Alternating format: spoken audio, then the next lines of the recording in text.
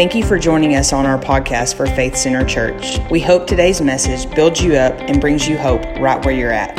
Hope you enjoyed the message. Even though maybe you've been a Christian for many, many years of your life, you know, a lot of times we don't count the cost. And I want to talk about that tonight. And I want to talk about it. Go to Luke chapter 9. I'm going to be reading verses 57 through 62, New King James Version. It says, "Now it happened as they journeyed on the road that someone said to him, 'Lord, I will follow you wherever you go.' And Jesus said to him, 'Foxes have holes, and birds of the air have nests, but the Son of Man has nowhere to lay his head.' Then he said to another, 'Follow me.' But he said, 'Lord, let me first go and bury my father.' And Jesus said to him, 'Let the dead bury their own dead, but you go and preach the kingdom of God.' And another said, 'Lord, I will follow you, but let me first go and bid them farewell who are at my house.' And Jesus said to him, 'No one having put his hand to the plow and looking back is fit for the kingdom of God.'" When I read that, I think, man, this is harsh. I mean, these people aren't asking just, hey, I need to go do something first. This is burying, saying goodbye to your family. This is some serious stuff. Burying your dad. Jesus said no. Just real straightforward words here from the Lord. But I believe as we put them in context tonight, they're going to kind of reveal our marching orders as Christians. How many of you here like nice things? I like nice things. You like to go to a nice restaurant every now and then. You like to wear nice clothes or drive a nice car. You just like nice things.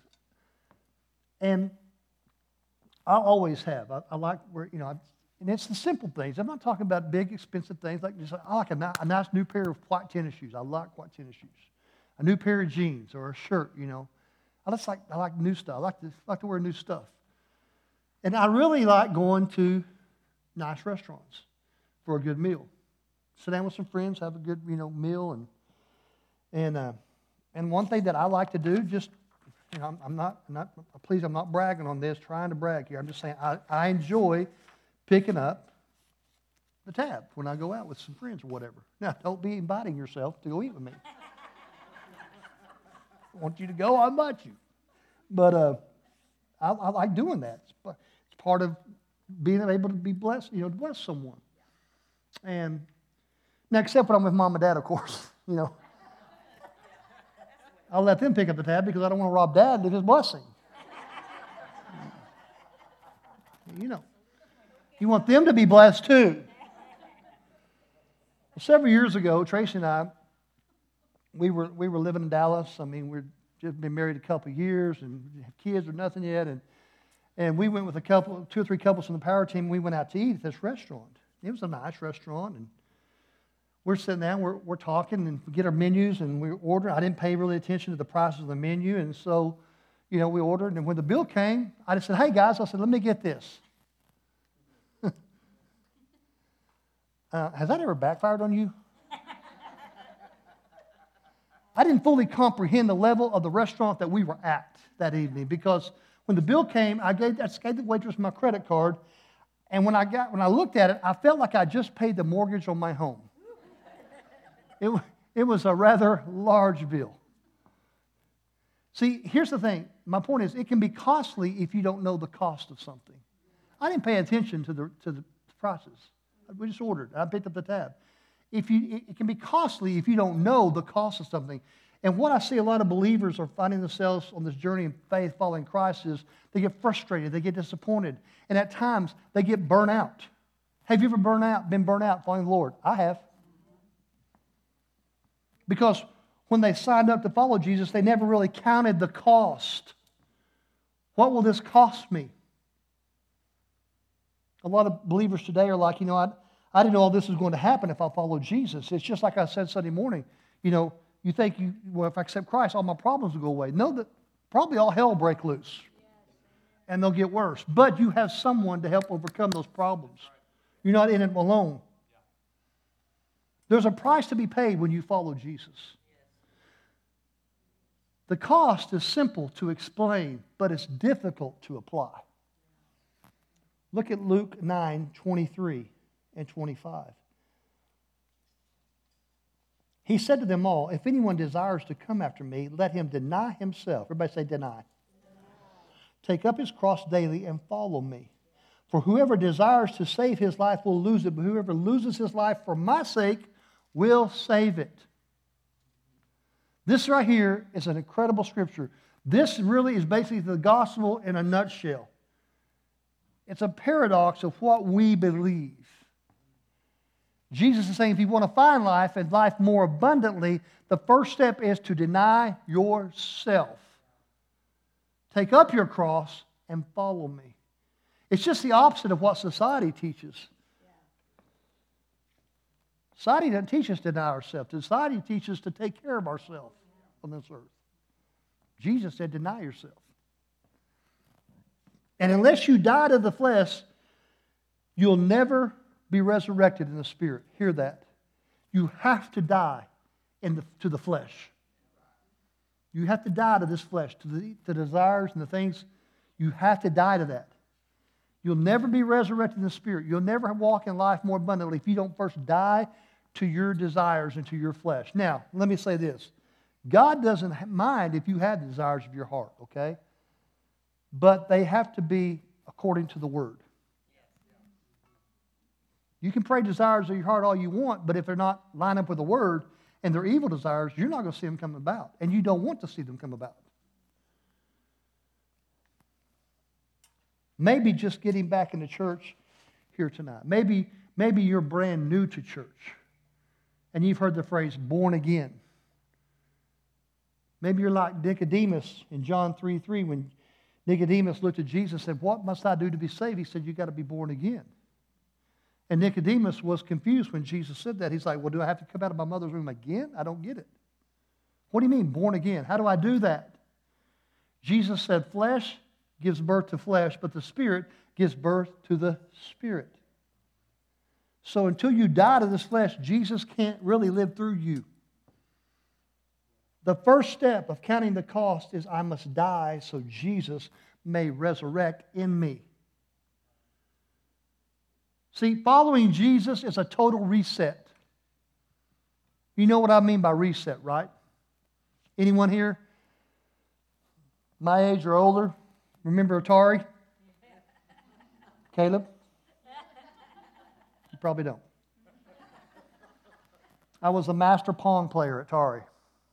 That's like it. Never mind. But there would be times when I get frustrated with that game, and that video game was beating me, and it would work, and I was getting beat. You know what I'd do?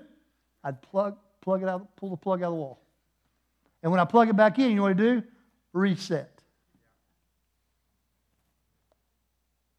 How many of you are thankful that in Christ, that you denied your flesh, you died to self, and because of that, you got a brand new start. You got a reset. You got a reset in Christ Jesus.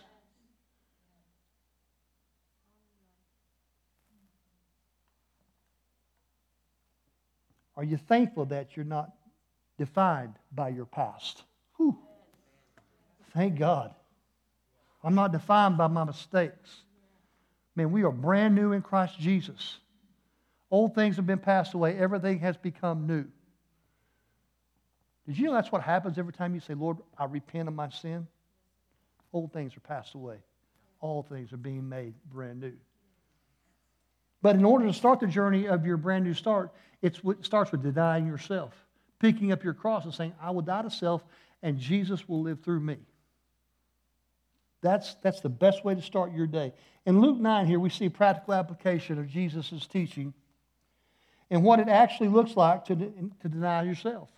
See, part of the challenge that we have is that we want to follow Jesus, but many times we don't know what following Jesus looks like. We want to follow him, but what does that look like? Let me try to put this in context. In Luke 9 here, Jesus is on his way to Jerusalem. Now, it's important to remember that, to note that, because it's in Jerusalem where Jesus will fulfill his greatest purpose. It's in Jerusalem he'll be betrayed, crucified, and resurrected. He's going to Jerusalem to pay the price for our sins. It's important to understand that because as Jesus is teaching these guys around him, the disciples, about taking up their cross, although metaphorically, it's partially literal. Because he's saying, if you're going to follow me, you have to understand Jerusalem. You have to understand that in Jerusalem, there's pain waiting for me. That's what he was telling them. You have to understand, when we get there, guys, there's pain waiting for me. Understand that in Jerusalem, I'm going to die. And if you follow me, you need to be prepared to die with me. This is the conversation he's having with these guys. Now, here's the thing. We really don't grasp the meaning of following. See, back then, the disciples were physically following Jesus. This is what it meant to be a disciple. Everywhere Jesus went, they went. When Jesus ate, they ate. When he slept, they slept. In fact, if you studied a rabbi, Jewish culture and the disciples, what you'll find is the idea of being a disciple comes down to copying that rabbi and what he does. There are stories of disciples that would follow rabbis to the bathroom. And while they were in the bathroom, they would sit outside and pray for them. So many jokes right there I could go with. Not going to do it.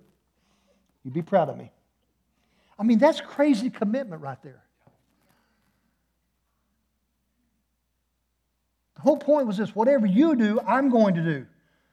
They knew what it looked like to follow Jesus. Sometimes we get confused in what it's like to follow Jesus. How many out there you like to do social media? I like to do social media. I mean, I enjoy it. It can be a little, you have to, take a break every now and then. Facebook, Twitter, Instagram. L.A. and Carol aren't here tonight, but Carol's even on Facebook now. Ought to be proud of her. She said she never get on Facebook. She's on Facebook now. But anyway, I like it well. I like it. I enjoy Facebook. Years ago, I went to send Dylan, my son, a message on Twitter. And when I started, to send the message, and I went to send it, push send, I couldn't send it. You know why? Some of you do. He stopped following me.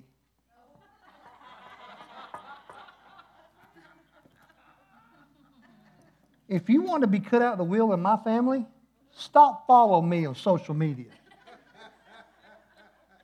Have you ever gone to send a message to somebody that you thought you were tight with? You sent that puppy and you found out they're not following you? How offended did you get? Come on, be honest. See, the challenge that we have is we can hear a word and we can follow and misconstrue this thing with social media. Let me say this, that following Jesus is not as simple as a click of a button on your iPhone. Following Jesus means everywhere you go, come hell, come high water, mountaintops, valleys, even to the cross, I'll go with you. Amen? Jesus is telling these guys, if you want to follow me, you've got to deny yourself. Pick up your cross, come after me, and in doing so, you're going to find your life. That's what he's telling them. Here's the thing, church. Jesus didn't need their help with his redemptive work. A lot of people miss this. He was saying, at the cross is where you're going to find your life, not in your work.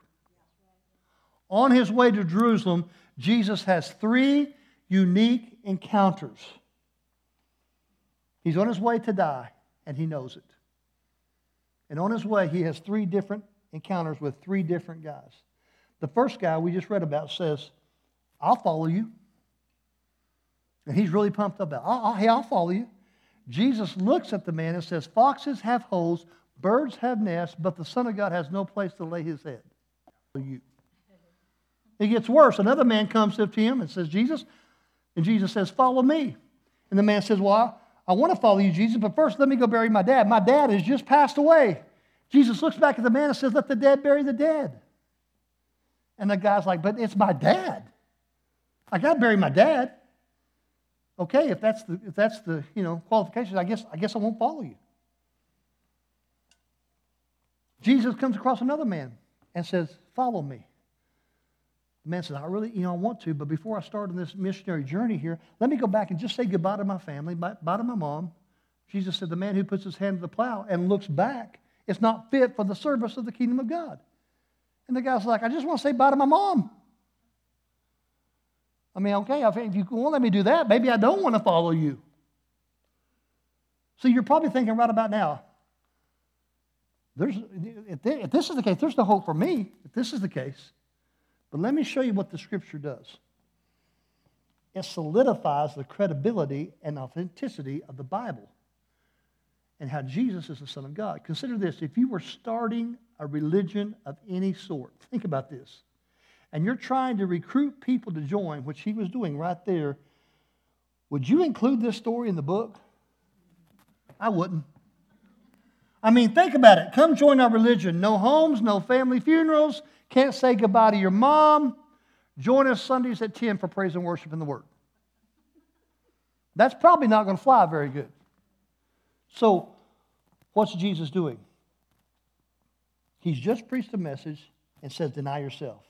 It's only losing your life that you're going to find your life. I'm headed to Jerusalem, and if you want to follow me, then prepare for Jerusalem. When you read the New Testament, oftentimes when Jesus was going somewhere, and he made it challenging for people to go on the journey with him, Jesus would just show up in a big crowd. Then the Bible says Jesus would just slip away from that crowd. Because here's why. He wanted people to know this whole thing about following him has got challenges all in front of it. It's not an easy road. There's a cost that has to be paid. Think about it. When Jesus finished his ministry, he had a net gain, watch this, of 11 disciples. 11. Ministered to thousands. Started off with 12. At the end of his ministry, he has a net 11. Here's what he discovered. Everybody wants to go to heaven, but nobody wants to die to get there. Now, you're probably thinking right now, okay, is this going to get encouraging? Is it going to turn a corner? Or maybe. It depends on what your definition of encouraging is tonight. Now, when Jesus says deny yourself, what is it? Here's the question. What is it that you're denying? Meaning, until you know what you need in life, you don't know what it is that you're actually giving up in life. See, I want you to see what it is that Jesus was trying to do in these men's lives. He was trying to get them to give something up so they could receive. Because in him, everything, every need would be met in him. I remember my first year in college. Okay, let me back up. I'll be honest. I remember my first semester and only semester I went to college. I took a psychology class. Now, you college people will appreciate this. Hush, Tyler. In this class, I remembered and learned about Maslow's hierarchy of needs. It's a big name. I'm proud of myself. In the 40s, Abraham Maslow, who was a professor of psychology, I learned this in college, by the way, defined the fact that in every human being, there are 5 basic human needs. See, Mom, I learned something. Your money did not go total waste. There's a little bit of partying going on, but I got through that. My mom found out, side note, when I was going to college, that I was kind of going out and doing some things I probably shouldn't have been doing. And my mom, all 4'11" her, got up in my grill one time and said, I ain't paying for your partying in college. If you want to do that, pay for it yourself. And guess what? I stopped. Because I didn't have any money.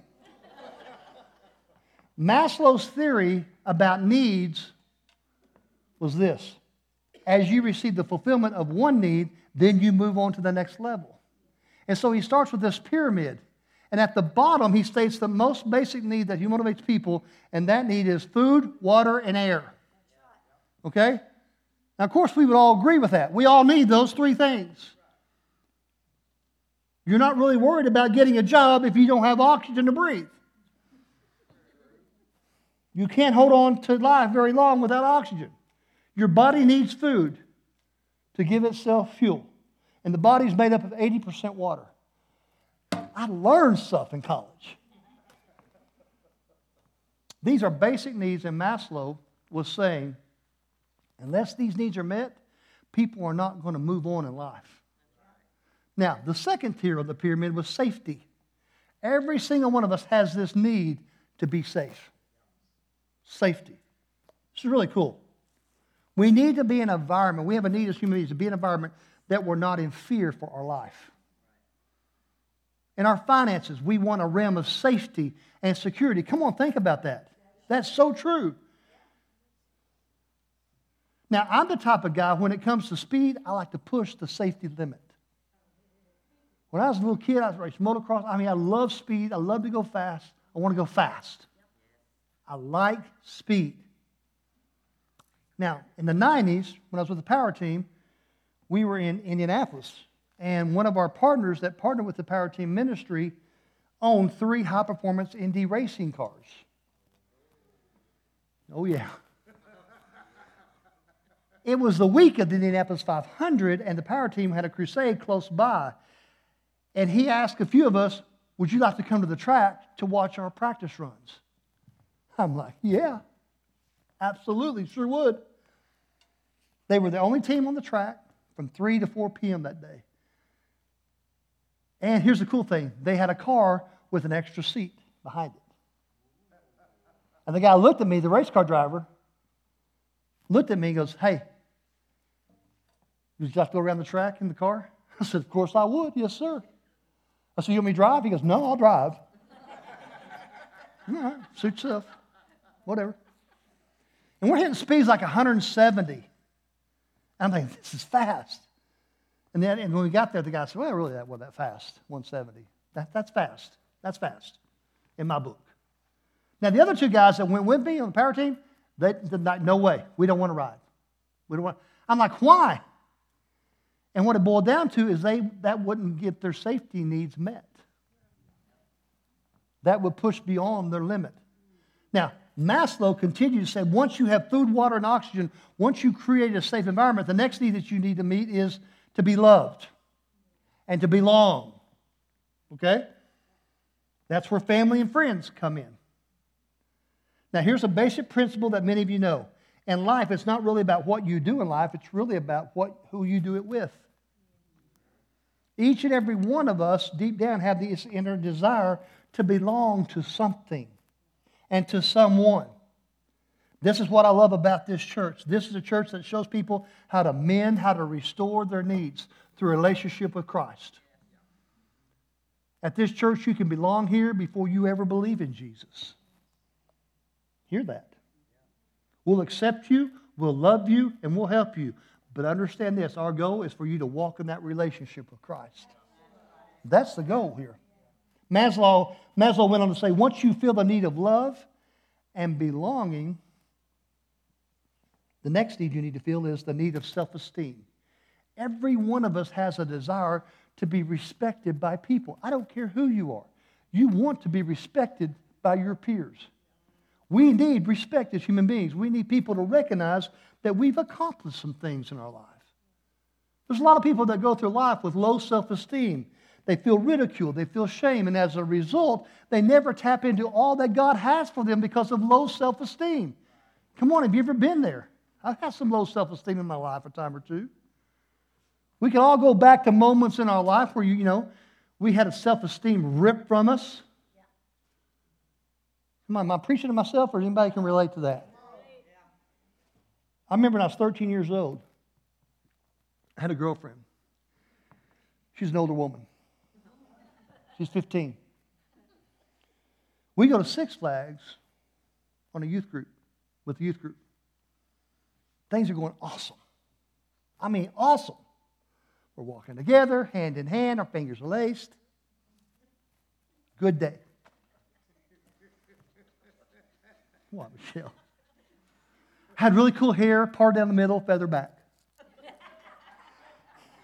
Not so much hair anymore, but got my girl, cool hair thing going on. Well, that's good. And as I'm walking, a friend of mine, who by the way is no longer a friend of mine, comes up behind me and de-pantsed me. Pulled my shorts down. Oh wait, it gets worse.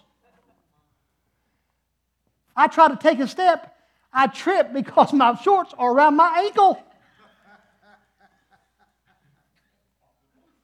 I hit the ground. And if you've ever been to Six Flags in July, the pavement is about 2,000 degrees. I scream like a little girl. My girlfriend goes, "Are you okay?" And I'm like, "Sweet Jesus, please just come back now." My self-esteem is shattered. I was insecure for months, maybe years. I'm not sure. It's a while. It took a while, okay?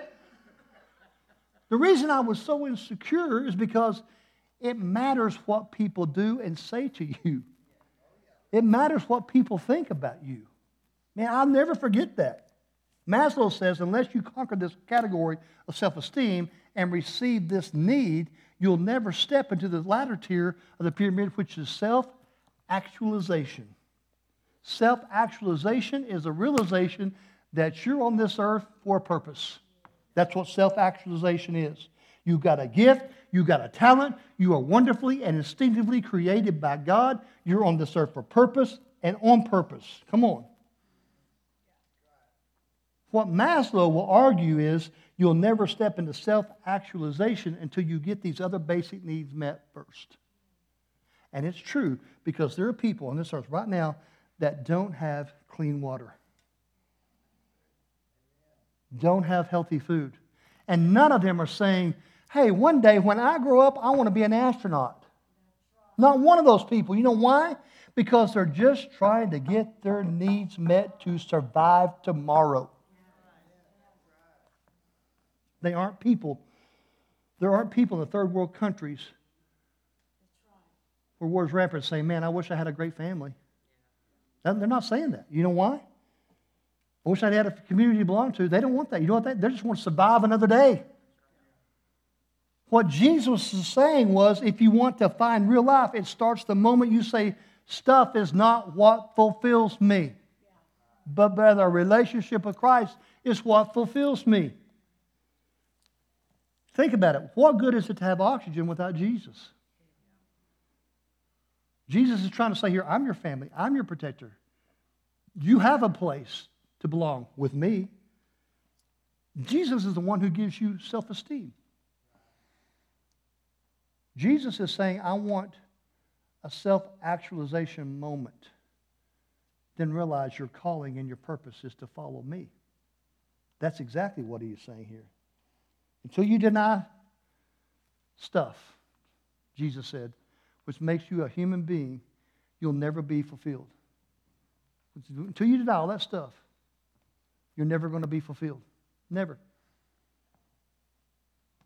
This is what it means to deny your life. This is the need of every human being, and Jesus is saying when you deny all that stuff, you're going to find all that and more in Christ Jesus when you deny stuff.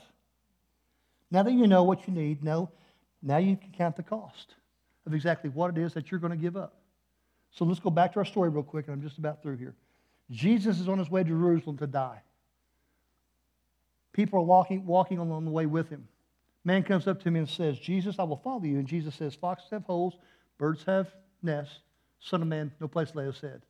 What is he saying to this man? Jesus is actually ahead of Maslow in his study. Jesus is saying to this man, the first basic need you're looking for in life is food and security. But if you're going to follow me, I'm going to be your food, and I'm going to be your security. That's what he's saying right here. This is why I've never understood why people say, "I'd be a Christian, but it's boring." I've heard that a lot. I'm like, what do you mean it's boring? It's only boring if you're not doing it right. Listen, coming to church It's the most boring thing in the world without a relationship with Christ. It's religion. But when you have Christ, it can be the most exciting thing in the world. It's not boring if you're doing it right. Nothing about this journey has been boring. Man, following Christ is an adventure. But you know what I've learned in following Jesus? There's no guarantees, but there's one incredible promise. If I follow him, I'm going to find my life. I'm going to find life more abundantly. Man, I gave up security when I accepted Christ. It was overrated. The next man says, well, I'll follow you, but I got to go to bury my dad. That's a tough one for me. I love my dad. My dad's like my hero. Jesus looks back and says, you know what? Let the dead bury the dead. What's he doing? He's targeting, watch this, a basic need in the human condition, which is love and belonging to a community. And Jesus is saying, I'm going to be your community. I'm going to be your family. You're more concerned with dead relatives rather than the one who brings life into your mortal body. And the guy's like, well, no, I can't. I can't do it. That's just too much. And so he keeps moving toward Jerusalem. Another man shows up and says, I want to follow you, Jesus. Jesus said, well, let's go. The man says, well, first let me go say goodbye to my mom. And what did Jesus say? Nobody who puts their hand to the plow and looks back is fit to serve the kingdom of God. What is Jesus doing here? He was challenging the man's self-esteem. He was challenging that man's self-actualization moment. Because a lot of people get on this Jesus journey, and as they're focused on Jesus, somewhere along the journey, they become indecisive and say, wait a minute, is this really the right way for me? I know a lot of people in the middle of their Christian walk, is this really what I want to do? Is this really the right way for me? How many of you know friends that were once committed, now they're like, where are they at? Jesus says, actually, your calling, your purpose, and your unique identity is only found in me. So put your eyes on me because I'm going to fulfill everything you're looking for.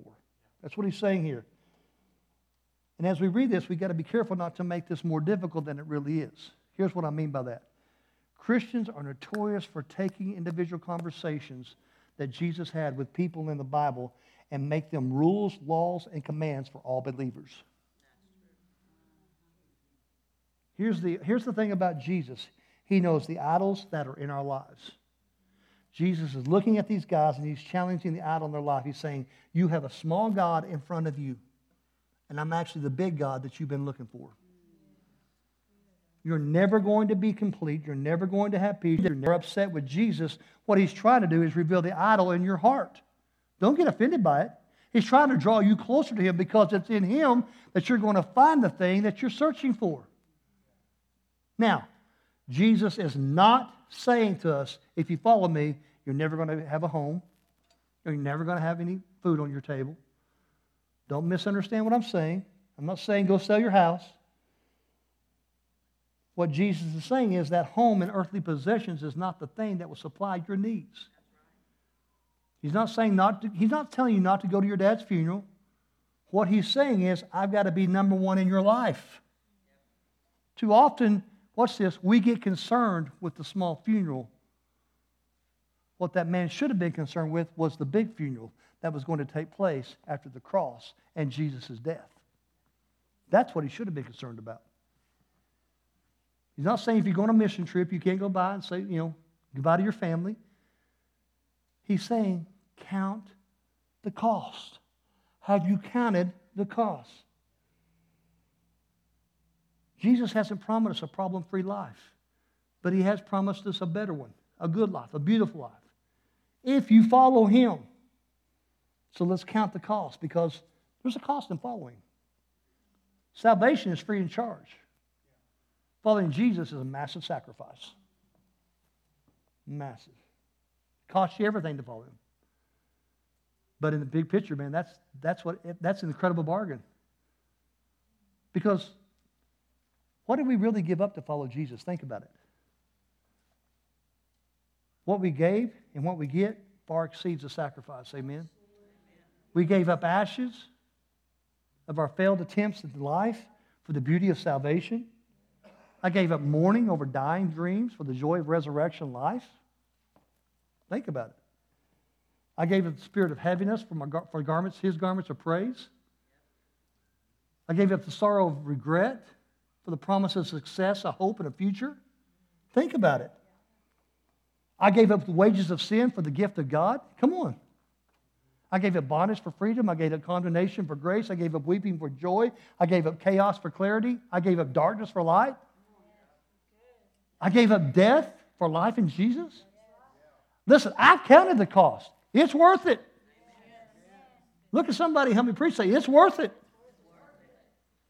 Everybody wants to go to heaven, but nobody wants to die. And it's only a dying that you could ever experience the life that he's promised you. I'm talking about dying to your flesh. Every one of your needs are going to be found in Christ. I know tonight's kind of been challenging, but it's not challenging. It's the truth. And the truth will set you free. So, count the cost. Amen? Count it. And I tell you, bottom line, it is totally 100% worth it. Worth it.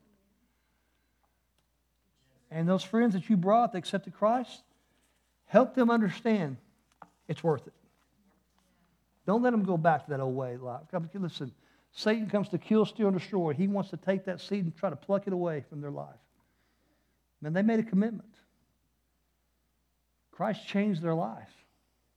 Can't take that away from them, amen? But help them grow in that seed. Help that seed develop. Help that seed grow. And know this, there is a cost we all pay to follow Jesus, but it's so worth it, amen?